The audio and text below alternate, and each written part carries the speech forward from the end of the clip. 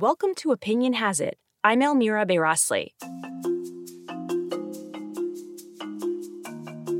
In 2015, all 193 United Nations member states affirmed what are known as the UN Sustainable Development Goals.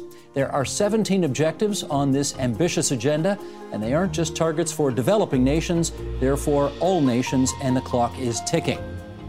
They are, as the UN describes, a blueprint to achieve a better and more sustainable future for all.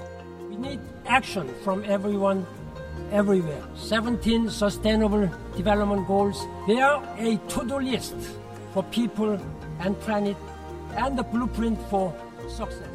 The target to meet them is 2030, 11 years from now.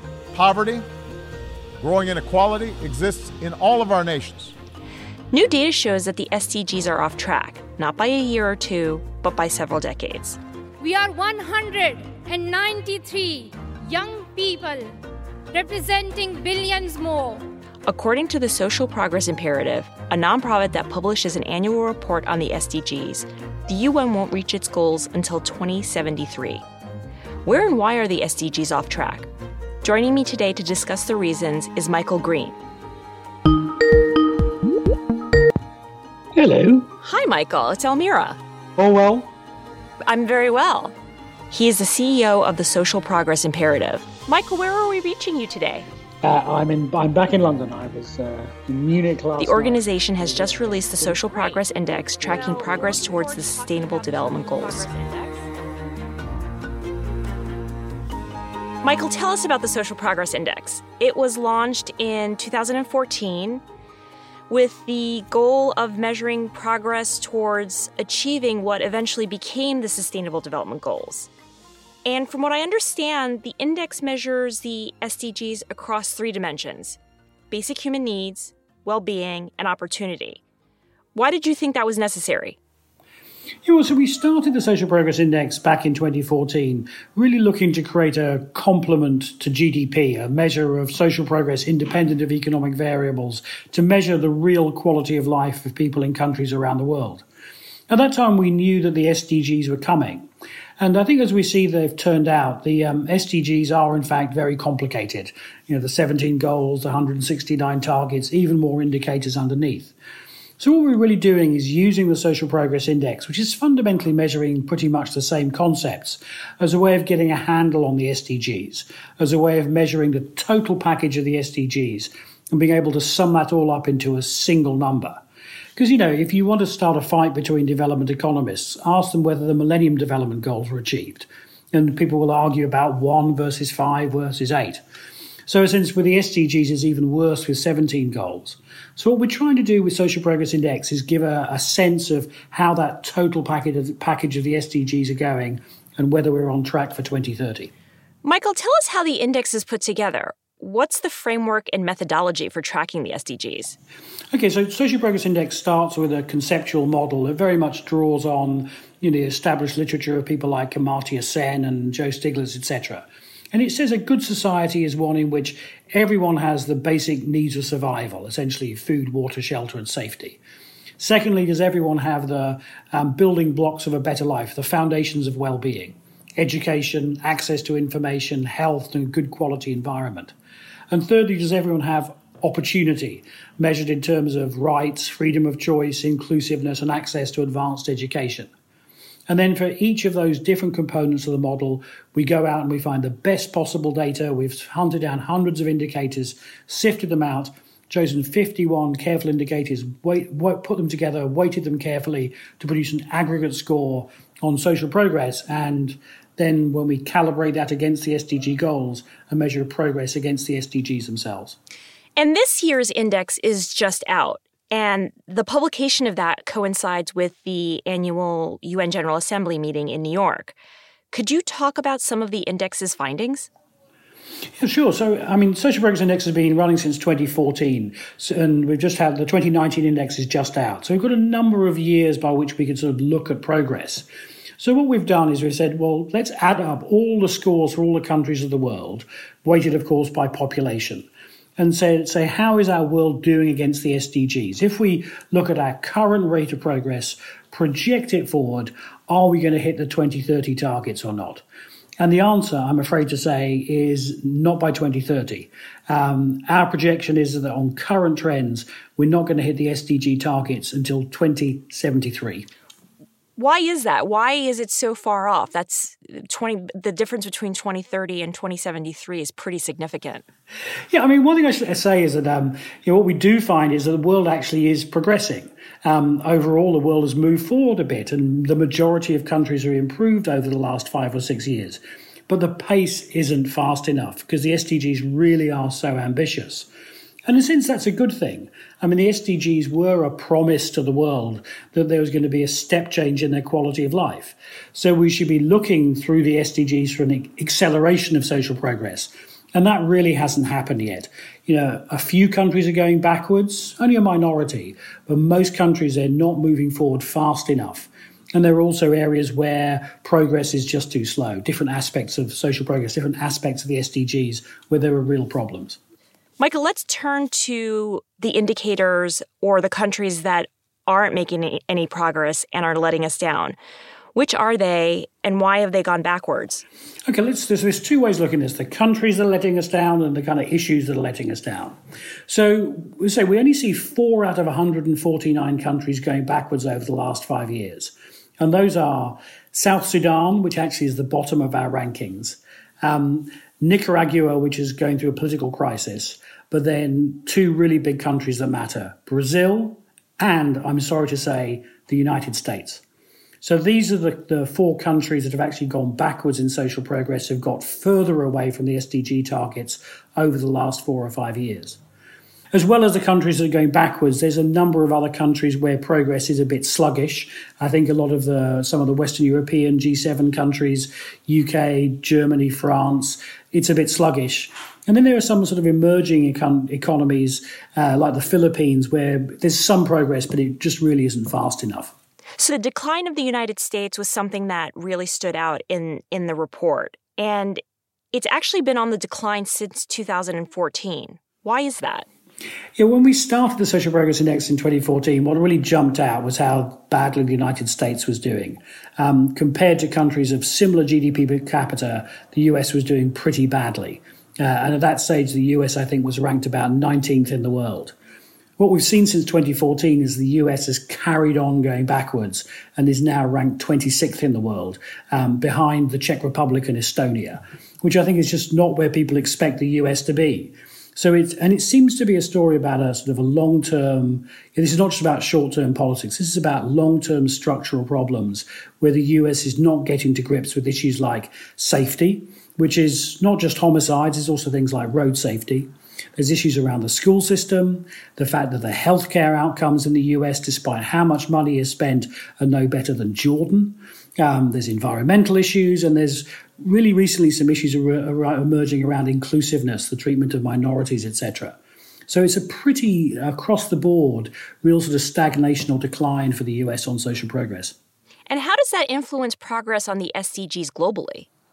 Well, big countries count for more when we're thinking about progress against the SDGs, so that's a big drag. And similarly, the fact that Brazil is going backwards is a big drag on the SDGs. I think there's another way to look at this, though, is also looking at which issues we're making progress on and which ones we're not. And yeah, I think we have to say that there is some really great progress happening on things like access to advanced education and access to information. That's where the world's progressing fastest. But where the world's going backwards very, very clearly is around rights. There's been a very clear drop in scores on rights, and indeed the majority of countries have seen scores on rights go backwards over the last 5 years. And that's a big, big drag on the SDGs. Well, that seems contradictory to have gains in knowledge and information and then a regression in political rights and freedom. What's going on there? Yeah, so access to information is going forward, and that's driven by mobile phones and the internet, etc. But there is also a drag on that aspect of social progress in terms of media freedom. So even within that aspect of social progress, we are seeing a problem about declining media freedom. And then separately on rights, whether it's property rights for women or freedom of expression, freedom of religion, there we see globally a big decline.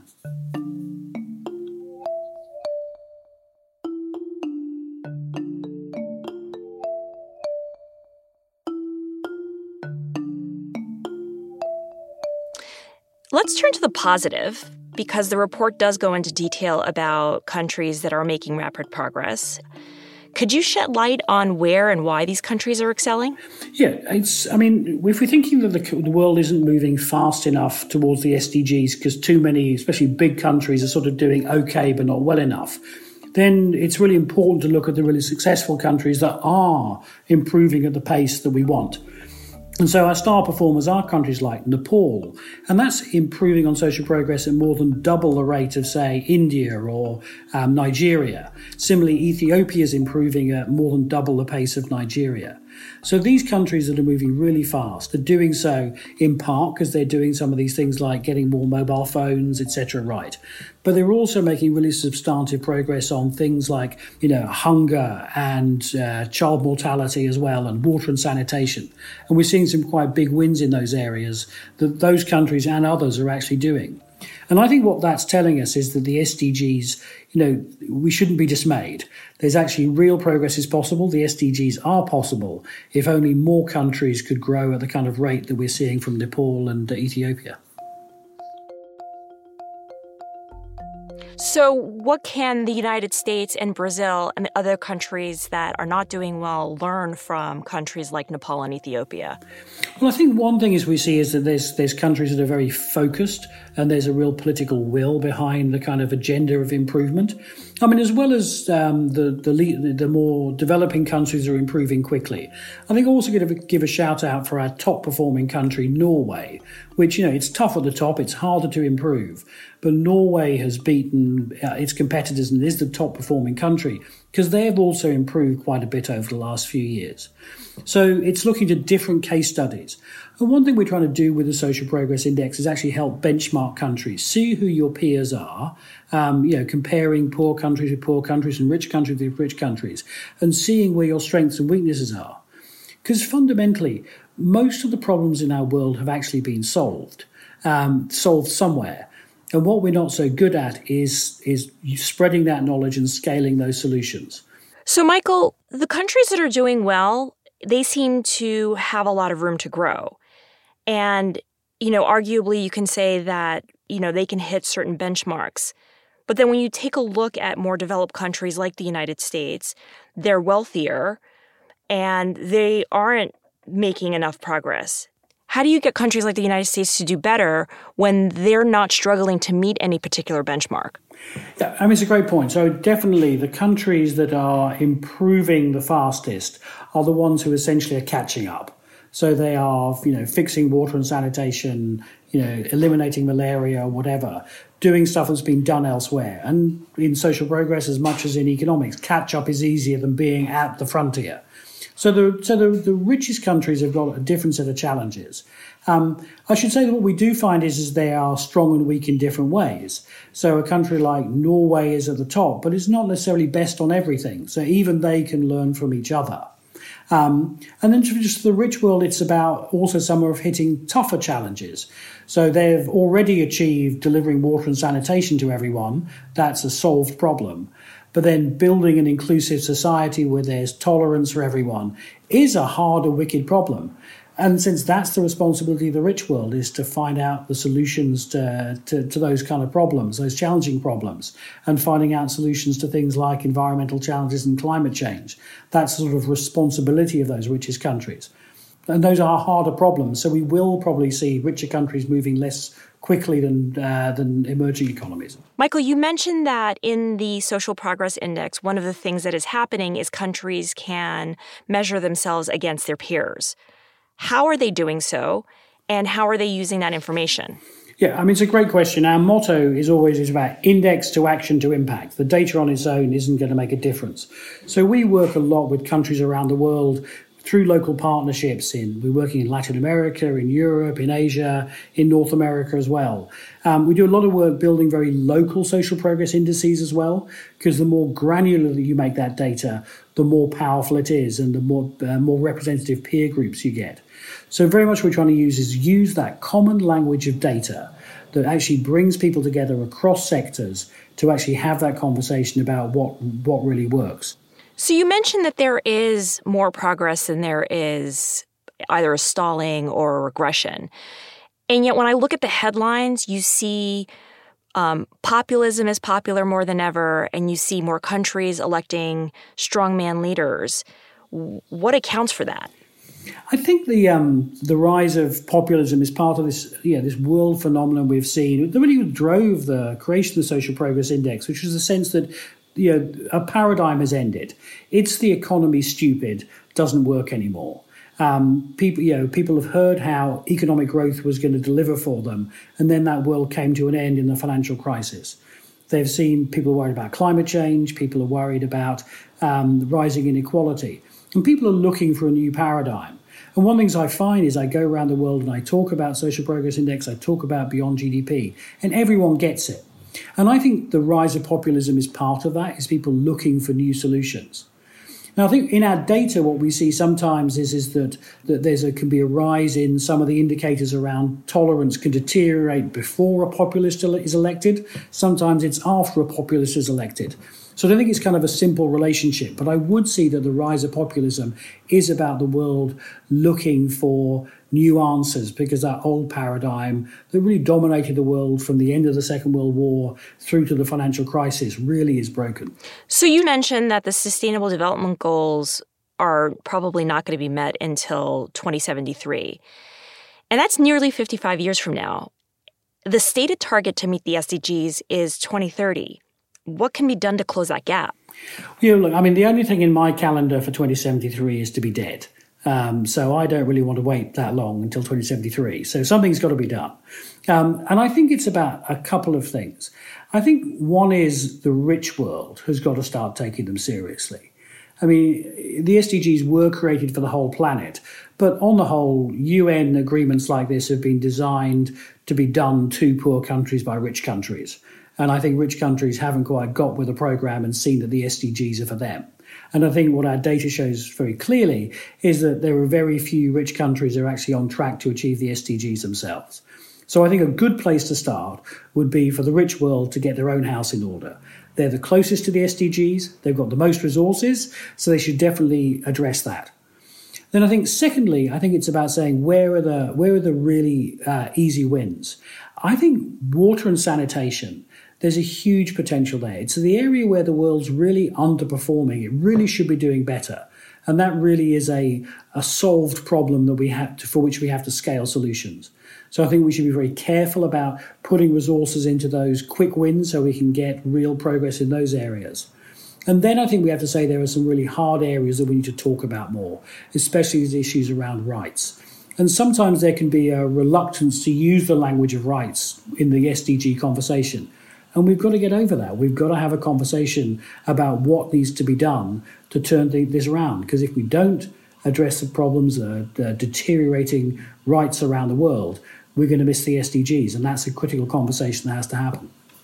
Michael, at the beginning of the conversation, you mentioned that there's some debate about whether the Millennium Development Goals were successful. But when you take a look at the UN, they certainly hail it as a successful anti-poverty initiative. Why is meeting the SDGs a greater struggle? Look, I'm one of the believers who thinks that the Millennium Development Goals were a huge achievement. And the Millennium Development Goals were ultimately about poverty. But they were also supposed to be about poverty widely defined. And it was the fact that they were then the other goals that articulated a wider sense of poverty, not just income, but also maternal mortality, etc. And some of those weren't met, makes some people say, well, no, the poverty goal was met, but the rest of it wasn't. And I think that's very important for us when we're thinking about the Sustainable Development Goals, because at least with the Millennium Development Goals, you knew it was about poverty defined in different ways. The Sustainable Development Goals, it really is a moving target. There's this sort of language about no one left behind, but that means different things in different contexts. And for some people, they very much see the Sustainable Development Goals as being a refresh of the Millennium Development Goals. It's the basic ones around hunger and poverty that matter the most. And then there are others who see it as being all about climate change. And I think this is a challenge, is there's not a unifying idea around the Sustainable Development Goals.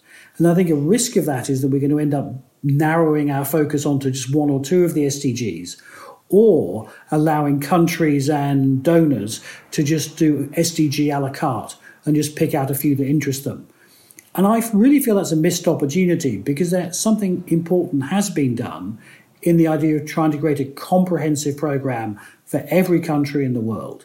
And that if we start cherry picking or narrowing them artificially, we're going to miss out on something very important. It's a shame that this is all articulated through 17 goals and 169 targets, and it's a shame it's called the Sustainable Development Goals. I can barely say it. SDGs is even worse, as Bono has joked. It makes it sound like a sexually transmitted disease. So there's lots of problems with the brand, but the underlying project about a comprehensive vision for inclusive and sustainable growth for the world, I think is fantastic. But we've got to be careful about how we frame it. How would you frame it? I mean, I think I wish I was a marketing genius who could come up with the framing for it, and then I wouldn't be doing this. I'd be doing something else, perhaps. But ultimately, it's about the balance of people and planet, and about those fundamental things that we want, which, really for ourselves, for our families, for our societies, we ultimately want to be safe, healthy, and free, and that's what we want for everyone, and that's what the SDGs are ultimately about in a sustainable wrapper. That's terrible. I shouldn't work in marketing. Michael, we end each episode by asking our guests this question. What gives you hope? I'm an optimist. I'm an optimist about the world, not because I'm inherently optimistic. I mean, I've worked in government. I'm a very pragmatic person. But I'm an optimist because it just seems to me, if we just stop doing some stupid things, we actually could make a huge amount of progress. So this isn't about solving wicked problems, having huge breakthroughs. If we just did stop doing some stupid stuff, we actually could make a huge amount of progress. And that's what makes me an optimist. Michael, thank you. Oh, thank you so much.